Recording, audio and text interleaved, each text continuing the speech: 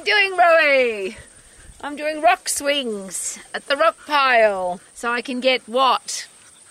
Why do we exercise? Is it to get fit? Is it to get strong? Is it to get healthy? Is it to get lean? Is it to have a healthy brain? Is it to have good posture? Healthy insides, healthy outsides, good looking outsides, a healthy strong brain. All the different reasons that you could be moving your body. Today, the reason I'm moving my body is I've got a great garden and I've come to collect some rocks. Central Otago, New Zealand, lots of rocks. This particular rock that I've got though, this tiny little rock, I could move this whole pile bar the big ones and say, wow, I did a great workout because I moved all these rocks. But this rock isn't going to overload my muscles because it's too light. And if I do this with it, or this with it, or this with it, or this with it, or any of the other isolated little exercises that only produce little results. And there's a great question to be asked there. Why would I do little exercises if I want to get a big result? So if I want to get strong, I have to lift big. I have to lift heavy. Now there's plenty of big rocks here. If I lift one big rock, and I do it as many times as I possibly can, and when I lift it down off the ground, slow and controlled, so everything is in line.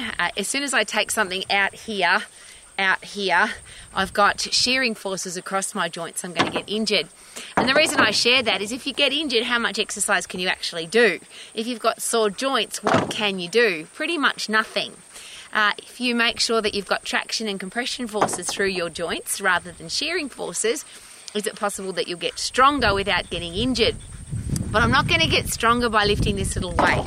It doesn't matter how many times I lift it or how many of them I lift or how many days of a week I come out here, and I like to call it a strong, not a week, because only weak people have weeks. Isn't that interesting? But I could move this whole pile, bar the big ones, and I could probably get a kind of huffy-puffy workout if I did it really fast. But I can't work really hard huffy-puffy because I'll have a load on. If I want to work hard, get puffed, work in the phosphate system, fight and flight system, be able to run away and get super fit and get 100% fit in the 100% effort system, I don't want extra weight to carry around. I don't want extra baggage. I don't want to be carrying extra rock. People often ask, if I put little ankle weights on or wrist weights, will I burn more calories?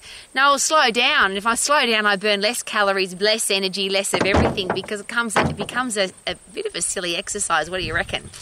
So I could move the whole pile, barring the big rocks, and nothing really happening. It's not really a huffy-puffy workout. It's definitely not a strength workout. It's just a time-wasting.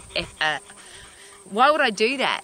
Now, the purpose of me coming out here today, though, is to pick up rocks from my garden. So to do that, I have to be fit and I have to be strong. What do you want to do?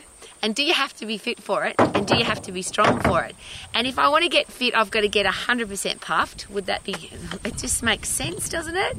If I want to get strong, I've got to lift 100% strong so that I overload every muscle and bone in my body to its maximum effort.